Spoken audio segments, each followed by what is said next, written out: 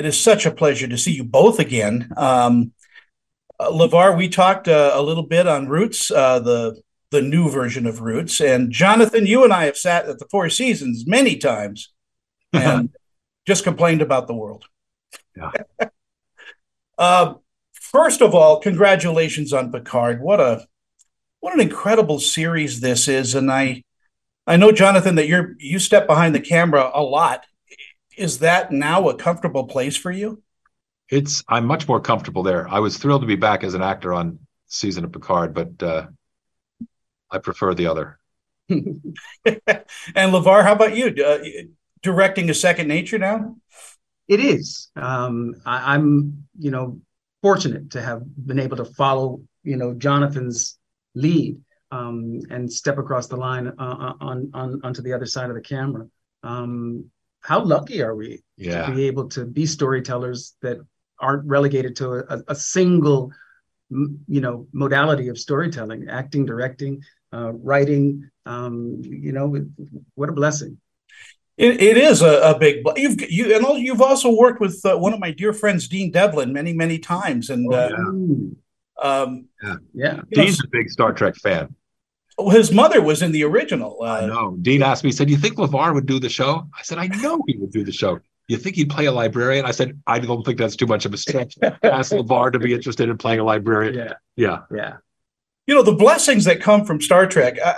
You have your crew, your cast have given birth to engineers, to scientists, to people who study math, and you've also helped the challenged people to look at themselves in a different way. What a beautiful, beautiful series this has been for nearly 60 years. It's astounding, isn't it? The contributions that Trek has made to modern culture are numerous.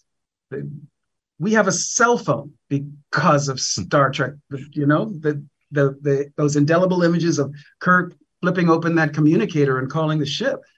Some kid became a scientist, an engineer, a designer of product, and here we are. Everything that is in this realm began as an idea in the imagination of a human being, and Star Trek champions that concept that we are really phenomenal beings when we put our minds to it.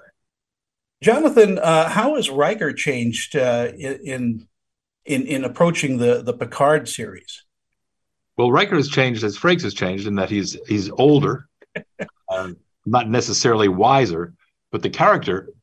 Chabon wrote Michael Chabon, who was with us in the beginning, wrote some great story for Marina and myself, for Troy and Riker in the first season, with a backstory that we had lost our son, we'd gone to a planet to try to save his life, and we have a wonderful daughter, and Picard comes to visit us. So there was that setup which informed going forward, and then Picard starts with Riker being called by his old friend, no longer in Starfleet, who's at the chateau, and we go on an adventure together, and we go as brothers. We go as Butch and Sundance. So that what Terry had explained to Patrick and me, and what Chabon had explained to Marina and me, helped me fill in. So we had what we used to call packing in acting school, where you pack that into your character to inform your behavior and your decisions. And the same question: how has Geordi changed? I think the most significant change for Geordi is that when we meet him again, he's a parent, and his role as a father really informs a lot of his motivations in Picard season 3. And that was a really important note that Terry and I had in our initial discussions, how important it was for me to rehabilitate Geordi's image as a man. The idea that the engineer was uncomfortable around women never landed for me. I always thought it was, really hackneyed. And the opportunity to right that wrong was huge motivation for me to come back. It is an absolute pleasure and an honor to catch up with both of you. And like a fine wine, Star Trek is just going so well. Tony, thank you. Appreciate you. Yeah.